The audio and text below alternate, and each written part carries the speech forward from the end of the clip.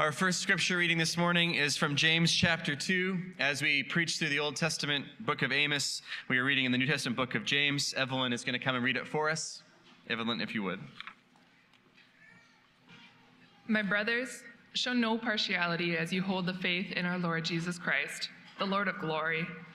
For if a man wearing a gold ring and fine clothing comes into your assembly, and a poor man in shabby clothing also comes in, and if you pay attention to the one who wears the fine clothing and say, "You, sit here in a good place," while you say to the poor man, "You stand over there," or "Sit down at my feet," have you not made distinctions among yourselves and become judges with evil thoughts? Listen, my beloved brothers, has not God chosen those who are poor in the world to be rich in faith and heirs of the kingdom which he has promised to those who love him? But you have dishonored the poor man. Are not the rich the ones who oppress you and the ones who drag you into court?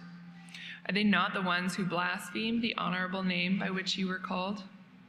If you really fulfill the royal law according to the scripture, "You shall love your neighbor as yourself," you are doing well. But if you show partiality, you are committing sin and are convicted by the law as transgressors. Keep oneself unstained from the world. We are continuing our series in the book of Amos this morning. We're in Amos chapter 4. Amos is an Old Testament prophet, and he has some difficult things to say. If you've been with us through this series, you've kind of noticed that it's been pretty dark, kind of dreary, a little bit bleak so far. And I'm just going to warn you up front, Amos 4, not any happier than all of what's come before. But the arc of Amos, what you hear if you stick around for future weeks, is we begin to climb out of the valley, starting in chapter 5 and beyond. But you'll see this week, he's still sort of diagnosing the problem. He's still pointing out to Israel all the things that have gone wrong. They need to understand the bad news before he can begin to move on to the good news and sort of some of the rays of sunshine and hope that are coming, I promise you, but they are not really in Amos 4. We're going to spend some time considering this, but first Jen's going to come and read it for us. Jen, if you would. Amos 4. Hear this word, you cows of Bashan, who are on the mountains of Samaria, who oppress the poor, who crush the needy, who say to your husbands, "Bring, that we may drink." The Lord God has sworn by his holiness that, behold, the days are coming upon you when they shall take you away with hooks, even the last of you with fish hooks, and you shall go out through the breaches, each one straight ahead, and you shall be cast out into Harmon, declares the Lord. Come to Bethel and transgress, to Gilgal and multiply transgression. Bring your sacrifices every morning, your tithes every 3 days. Offer a sacrifice of thanksgiving of that which is leavened. Proclaim freewill offerings.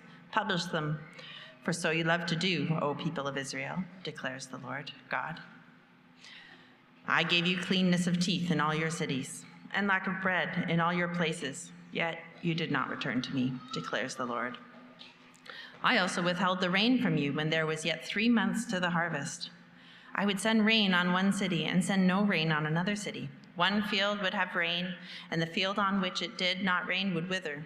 So 2 or 3 cities would wander to another city to drink water and would not be satisfied. Yet you did not return to me, declares the Lord. I struck you with blight and mildew, your many gardens and your vineyards, your fig trees and your olive trees the locust devoured. Yet you did not return to me, declares the Lord. I sent among you a pestilence after the manner of Egypt. I killed your young men with the sword and carried away your horses. And I made the stench of your camp go up into your nostrils, yet you did not return to me, declares the Lord. I overthrew some of you, as when God overthrew Sodom and Gomorrah, and you were as a brand plucked out of the burning, yet you did not return to me, declares the Lord. Therefore, thus I will do to you, O Israel, because I will do this to you. Prepare to meet your God, O Israel. For behold, he who forms the mountains and creates the wind and declares to man what is his thought, who makes the morning darkness and treads on the heights of the earth, the Lord, the God of hosts, is his name. The word of the Lord. All right, we're going to spend some time considering this text from Amos 4 together. Imagine a dire scenario with me for a moment. Let's say some Sunday morning, a visitor arrived here at the church. He wasn't from Ottawa, not even from Canada. Let's say, for the sake of the story, he's Icelandic or something like that. And he comes into our service and he tells us, well, I have a word from the Lord for you. God wants to say something to Resurrection Church. Now, that might raise a few eyebrows, of course, being Presbyterian and all, but let's just say, for the sake of this thought experiment, this story, that we say, let's have the mic for a while. Tell us what God wants to say to the church. And he proceeds to tell us this: God's going to destroy your church. And he's going to destroy your church because you have failed to worship God in the way you were supposed to. Now, beyond the obvious shock of such a message, what do you think your reaction would be? Would you dismiss him as a fool? Would you drive him up to the Civic, get a mental health checkup of some kind? Let's say you decide to debate with him, to argue with him. What would you offer as reasons why God should not destroy our church? What would you point to as evidence? Would you say, well, look at all of our Sunday services, or look at all the tithes and offerings that have been given? Maybe you can think of the sincerity of faith of someone you know from a small group or whatever, or some good thing our church had done. What evidence would you want to point to say, don't destroy the church for these reasons? It's easy to read prophetic books because we get sort of one side of the story, one half of the conversation, which is the prophet's side. Right? We hear what they are saying, but what we don't hear is how the people respond. We don't hear sort of their arguments, their defenses. Here is why I'm doing what I'm doing. We can use our imagination, but we don't really know, unless the prophet tells us, how the people responded. And as I mentioned in the introduction, in Amos, it's been a lot of bad news so far. There's been a lot of accusations by God about how the Israelites have not kept up their side of the covenant, and therefore God is sending all these punishments, these disasters on them. And so in my mind's eye, maybe in my imagination, an earnest Israelite hearing these sermons might have said, well, I have some counter reasons. The Israelites might have pointed out, is everyone bad? Look, the places of worship in Israel, they're still doing things. Sacrifices are still being offered. Tithes are still being given. Yes, perhaps the worship of Yahweh is strangely merged with the worship of other gods, but it isn't nothing. See, I read chapter 4 as Amos and God's response to an Israel that may have been defensive about their spiritual track record. Maybe they were arguing, we're not really as bad as you're saying. Our worship is fine. And I want to use Amos 4 this morning to think about what worship is, what worship isn't, and what happens when we don't worship God. So kind of three parts. We'll first talk about Israel's failure to worship. It's kind of the first section. Then all God's calls for return. There's kind of 5 separate ways God's been calling people to return. And then the final 2 verses we'll talk about meeting God. So first, Israel's failure to worship. I grant that if you read the first couple verses 1 through 3, it doesn't sound like God's talking about worship. But let me defend my thesis, but let me do that by defining worship. Well, if I say, what is worship, what does that mean? I think for lots of us, we'd say, well, that's singing to God.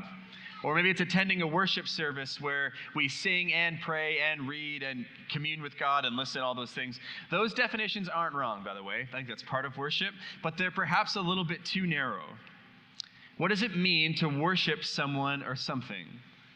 Well, here's my argument. Worship at its base level is an attribution of worth. Worship is worth. Worship says about a person, about a something, this is significant. This is weighty in my life, and I'm going to recognize it as such through my actions. So worship is the attribution of worth. So can singing be worship? Sure, of course it can. When we sing about God and what God's done, and we are attributing worth to him. Can corporate readings, responsive readings be worship? Sure. In them we are reminded of who God is, what he has told us. When we take time to read God's words, we're implicitly treating them as important. Can giving money be worship? Sure, of course, but with your dollars, you are saying God's worth giving to. I'd rather have him, I'd rather be with him than have this extra money in my pocket. True worship of God is the attribution of proper worth to him through some action. So with that definition in mind, if I were to tell you, Well, imagine a pampered, spoiled, self-indulgent, bossy person. And imagine them maybe in their house, just sprawled out on some cushion. I picture them with like oversized sunglasses and like a matching, polyester jumpsuit or whatever. But you can picture them however you want. A pampered, spoiled, kind of self-indulgent, bossy person. If you can picture them, what would you say that they worship? To what do they attribute worth? I think the answer would have to be something like themselves. They're the center of their own universe, and more specifically, perhaps, their own pleasure. They take what they want for their own purposes. What they value most in life is getting what they want. And this is the picture that Amos opens with. This is the illustration. And look, I get it. His language is not going to be politically correct. If you were listening carefully, you may have noticed in verse 1, he calls these rich, indulgent, exploitive women, he calls them cows. Now, that's actually not a comment about their weight. Ancient Israelites, by the way, didn't think skinniness was beautiful or virtuous anyways. That's a somewhat modern and even Western phenomenon.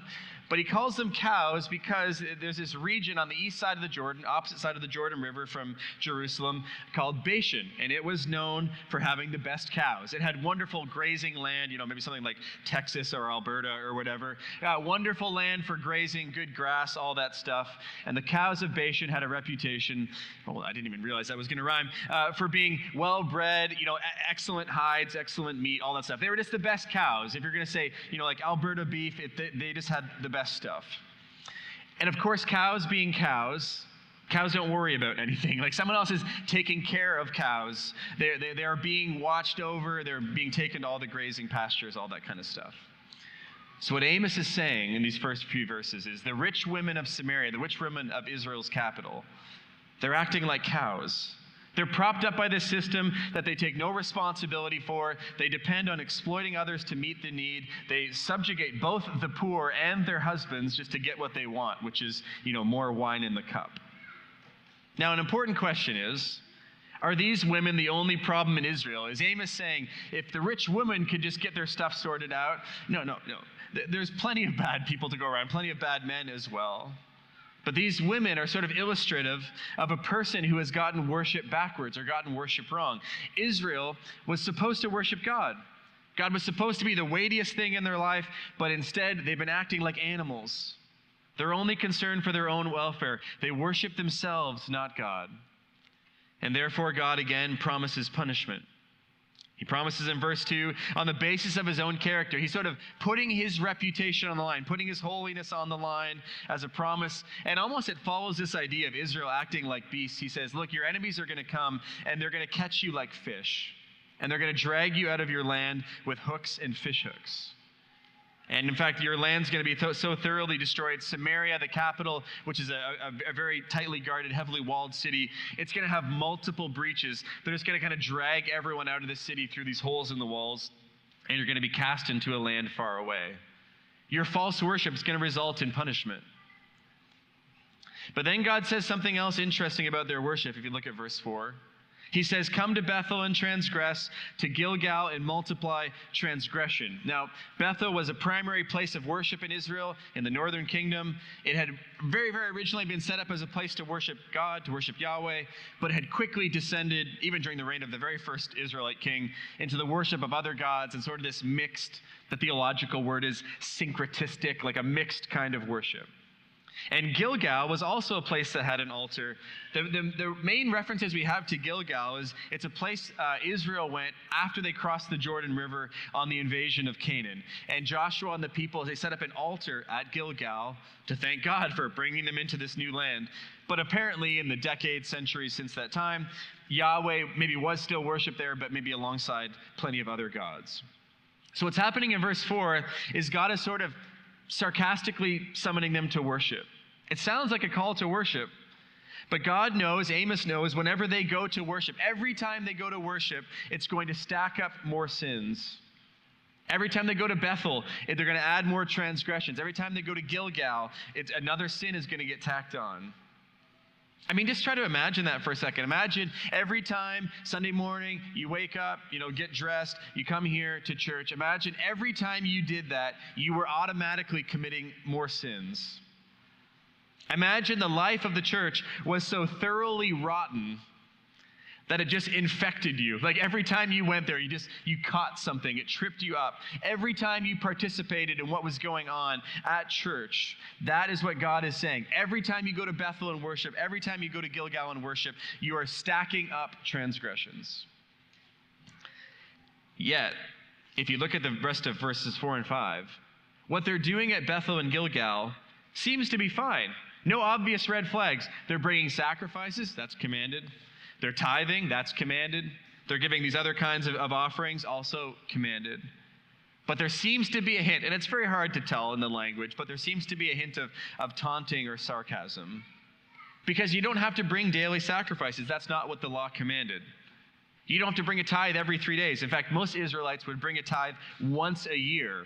They'd bring the harvest in, give a tithe or whatever. This is way more than is required in the law. There's nothing obvious on the surface that tells us something has gone wrong in their worship. So what's the problem? How do we know there's a problem? It's not super obvious in the ESV, the translation that we read from.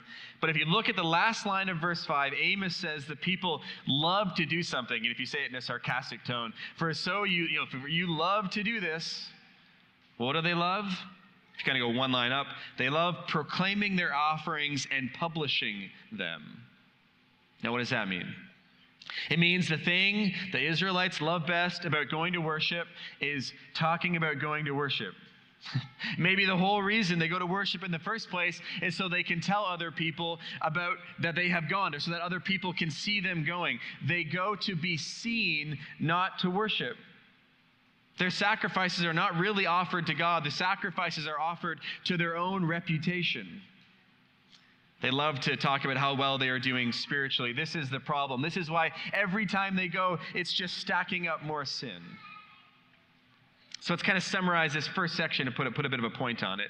Worship, we said, supposed to be the attribution of worth to God.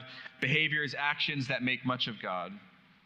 And what we find, in contrast, we learn in Amos's critique of Israel that worship is not about the quantity of religious activity. Worship is not about placing the focus on yourself. Worship is not about going through religious motions in order to impress or placate other people. That's not what worship is. But we can look at our lives and find out what we worship. We can look at our lives and see the patterns that emerge. If you just simply stack up all your behaviors and actions and desires, what does your life say about what you value? Upon which activities are stamped worth it? This was worth it more than anything else. That will tell you something about what you worship. And the Israelites, though they've made this show, this outward show of worshiping God, they're actually worshiping themselves and their own comfort. So friends, the question for us is somewhat simple. Is there a problem in your worship? And I know you're saying, I'm in church, this is what I'm trying to do it. But look, Israelites would have said the same. They had their religious activities the same as us. What does your life say about what you worship? Okay, let's talk about part 2. God's calls for return. Verses 6 through 11, God rehearses what he's done to try to get the people to return to him. The events described here, you'll notice, not happening in the present. Neither are they promises about future punishment. These are backward-looking verses. They are talking about, these are things God has already tried with the people. 5 things he lists. Let's run through them. First, in verse 6, God says, he sent the people hunger as a way to get them to return. Now, technically, God says, you're like, well, it says he gave them cleanness of teeth. And you're like, at first glance, like, that sounds good. Oh, what a nice thing for God to do. Fluoride in their water supply or something like that. Clean teeth are good. No, their teeth are clean because they haven't been eating. See, often in poetic and prophetic books, you see these regular, like these 2-line couplets where there's a line and it says something, and then there's a second line that intensifies or further explains the first. And so when God says, I gave you cleanness of teeth in all your cities, it's intensified with lack of bread in all your places. So we know then that this is about hunger. This is maybe even about famine. But even in their hunger, even though they felt the lack of bread, the people did not return to God. Second, drought. Verse 7, God says he withheld the rain from them for a time. Or the rains would be intermittent. They didn't fall everywhere. This city got rain, that city didn't. This field got rain, that field didn't. It led to the situation in verse 8 where entire cities are depopulating because they don't have food or water, and they'd wander to a different city. Maybe they have water or food over here. Even in this time of drought, the people did not return to God. Third, plagues against crops. God says in verse 9, he sent blight and mildew that ruined gardens, vineyards, fig, and olive trees. In addition, locusts ate the plants. So all these things, the sort of like plagues against, curses against the crops. Even though their crops failed, the people did not return. Fourth, plagues against people. God says in verse 10, he sent a pestilence similar to what was experienced in Egypt. Now there is obviously, if you know the story, there are 10 plagues in Egypt. It's hard to know which one he's referring to, which one fits this description. Maybe it's the painful boils, not really sure. But in addition, God says there was also military defeat, young men killed with the sword, loss of horses. And that stench reference there is probably the stink of death. In an army camp with lots of dead. All of these blights that struck the people did not lead them to return to God. And fifth, there's divine intervention. God says in verse 11, he simply overthrew some of the people. Like he overthrew Sodom and Gomorrah in the past, where God directly intervened and punished them for their sins with death. God says, I did that for Israel as well. Direct punishment. Whereas others, God says, they were like a stick plucked from a fire. So they're kind of like, if you think of like a campfire and there's one end that's burning, you're pulling it out, you're saving it from being burned up. Narrow salvation from punishment. Despite this direct intervention, Israel did not return to God. So we have 5 interventions and none that worked. Worked in quotes. Israel did not return. Now, what are we to do with a section like this? And what does it have to do with worship? Well, 2 things I think I want to say. The first is, God will act to prompt us to return to him in true worship. God will act to prompt us to return to him in true worship. What we see here, as uncomfortable as it may make you, is a God who is not passive, but active. He acts to encourage his people to return to him. And if you read the whole sweep of the scriptures, sometimes God acts in kind and encouraging and gentle ways. But other times, like the ones that are referenced here, God acts in trials and tribulations. He is not confined to one way of being, a single strategy. He employs different methods as he sees fit. Now, that's like a truth, or that's a thought. I think some of you are probably still uncomfortable with this idea. And you are maybe wondering, well, how can a drought be part of God if God is love? How do we reconcile these things? How do we fit them together? I think it's fine to confess that part of this remains a mystery. Part of this we are not sure how to explain. It is not easy to reconcile a God of love with the actions described in this passage. There's no shame in admitting that there is a tension here. But I will offer you this one piece of food for thought, one explanation. You can see how much you like it. False worship, which leads to death and hell and destruction if gone unchecked, it is the greatest danger any of us face. There's no trial, no difficulty, no nothing in this life that could rival it in terms of the severity of its consequences. So therefore, as sort of harsh as some of these things seem, it is ultimately the kindness and goodness of God to send difficulty into our lives to awaken us to our spiritual danger. Now, I know that isn't always emotionally satisfying. If you are the one who does not have enough water, then maybe you don't feel satisfied with that answer. And maybe part of you wants to even protest. Well, I think I could be awakened by far less. Does God need to take such extreme measures? Well, why did God go that far? Couldn't he have gone less far and still gotten the response he desired? I mean, it's possible. But the problem with that theory is the response of the Israelites tells us something different. They don't respond to any of it. They aren't returning. They aren't coming back. They have not been awoken by these difficult circumstances. As harsh as they seem to us, they don't work. The human heart is incredibly stubborn. I think we underestimate how hardened we can become against God. My point is that God will act and does act to try to get us to return to him when we've strayed. I've said this a few times in this series and at other points, but difficulty in your life, trials, tribulations in your life should be assessed, should be questioned, should be investigated to see, is God trying to awaken me to something? With the caveat, not all pain is sin, of course. Not all trials are because you are spiritually asleep, of course. That's why I'm saying you need to go investigate it, you need to go think about it, but some are. Some are. That's what Amos tells us. We should at least consider the possibility. Is God trying to get me to return? But it leads me to the second thing I want to say about this section. That first, God acts, but second, maybe this is obvious, we must respond. Over and over, what Amos says is, Israel did not return to them. Responsibility is laid upon them. You did not return. You did not listen. We have individual responsibility, but there's sort of this corporate responsibility as well. Return to true worship. This is what the Christian life is all about. Martin Luther, first of his famous 95 Theses, the whole of the Christian life is repentance. The whole of the Christian life is return. Somehow in the providence of God, we are called to make decisions in real life, in real time, to return to God over and over. All of us do. When you find yourself off track, when you find yourself sinning, you don't sort of throw up your hands and be like, oh, I guess it's too late for me. No, you return. You turn, you return. All of us need to. God will use many different means to call us back to him, but we have the responsibility of listening. Part 3, meeting God. Now, when examining a text, they teach you this in preacher school, one of the first things you look for is all the connecting words, so words that tie paragraphs, sections together.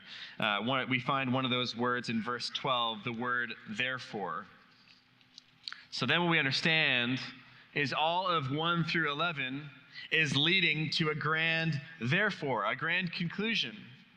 What will happen? What's God going to do? Israel has not worshiped correctly. They have not returned to God. What's going to happen? And if we hadn't read it yet, and if you closed your eyes right now, what would you have guessed? What would you have said, oh, this is what God is going to say next? If you think back through Amos so far, what would you expect to be here? Maybe more promises of destruction? A prophecy of invasion by foreign armies? We've heard these things.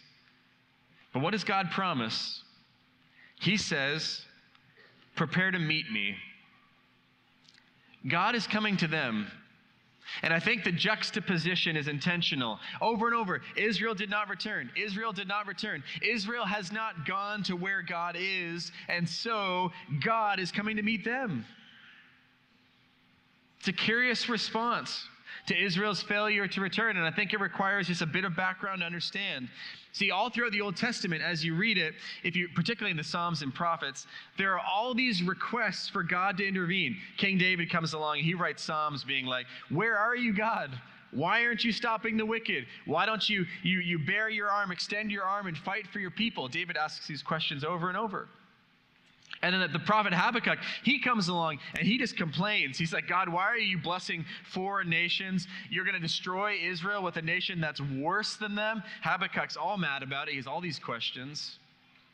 There's this repeated longing all throughout the Old Testament for God to show up and do something, be obvious, be present. And I think we can understand that. At least I do. Do you have that longing? You hear of a good person dying from cancer. You hear of wars and atrocities happening around the world. You hear of droughts and famines and tsunamis and earthquake. And what do we want? We want God to show up. Are you going to do something? See, Israel believed that when God showed up, it would be to vindicate them. God was going to come. He's going to fight on our behalf. He's going to vanquish all our enemies. Like that prophecy in Narnia, wrong will be right when Aslan comes in sight, right? That's what we thought. God is going to show up. When God gets in sight, everything's going to be okay. Everything's going to be good for us. And Amos comes along, and he says right here, well, you've been asking and asking and asking for your God to show up. Well, he's coming, but it's bad news, not good. It's bad news, not good. God will be present in justice and judgment. And then he includes this verse about who God is, and some people even think it's like an old hymn, but he's like the God who can form mountains like a potter forms a clay pot. The God who knows the thoughts of every man, woman, and child. The God who makes the earth turn, the sun rise. That God is coming to meet you, and you aren't ready. Amos tells us something that's quite startling, but we ought to take to heart. All of us, we will meet God one way or another. Everyone meets God. There is a day coming when you won't be able to avoid him. Even if you have not returned to God, you will meet him. Near the end of Romans 14:10, the Apostle Paul says, we all stand before the judgment seat of God, everyone, every human, to give an account. And it's a sobering thought. And if you remember, this is a time of prosperity for Israel. No one wanted to hear this. No one thought this was going to happen. These good times are going to last forever. The days were short. Every one of us will meet God. We will be held accountable for what we have done in this life. But if you can hear these words today, it's not too late. It's not too late. There's always time. As long as you can hear, as long as you draw breath, it's not too late. Because verse 12, as foreboding as it is, it hints to something, it's a hint that something extraordinary is going to happen. That God will visit Israel. He will come to Israel in judgment in the years ahead. Assyria is going to invade and destroy and deport the people. But hundreds of years after that, God is coming again. And the people of Israel will meet their God. But he comes not in judgment, but in swaddling clothes, lying in a manger. People will meet their God, but he'll have bones and skin and teeth and toes. Prepare to meet your God, O Israel. He comes to you as a baby, riding into Jerusalem atop a donkey. He's coming to you in weakness and humility. He is coming to pronounce judgment, yes, but he is also coming to bear the judgment. So what we understand is that Israel did not return to God, so God met them. And we did not return to God, so God came to us. That is what this passage is hinting at. And we sing this regularly at our church. You know that song, Let Us Love and Sing and Wonder? Let us praise the Savior's name. He has hushed the law's loud thunder. He has quenched Mount Sinai's flame. He has washed us with his blood. He has brought us nigh, brought us close to God. See, Amos has talked a lot about sin. Well, we're all sinners. There's no avoiding that. Amos has talked a lot about judgment and justice. We all deserve that. There's no avoiding that. What remains for you to do is to decide what to do with the God who comes to meet you in the person of Jesus Christ. God comes to meet you. The God who forms mountains and creates wind has dwelt among us. We have seen his glory. So may he have mercy on us, and may we embrace him. Let's pray together. Lord, we thank you, and we are grateful for this text. Thank you for giving it to us. Thank you for the warning it has, but also the sliver of hope, the sliver of prophecy that God would indeed come to us. May we embrace Jesus Christ, your Son, whom you have sent into the world to be the Savior of all who believe. And it's in his name we pray. Amen.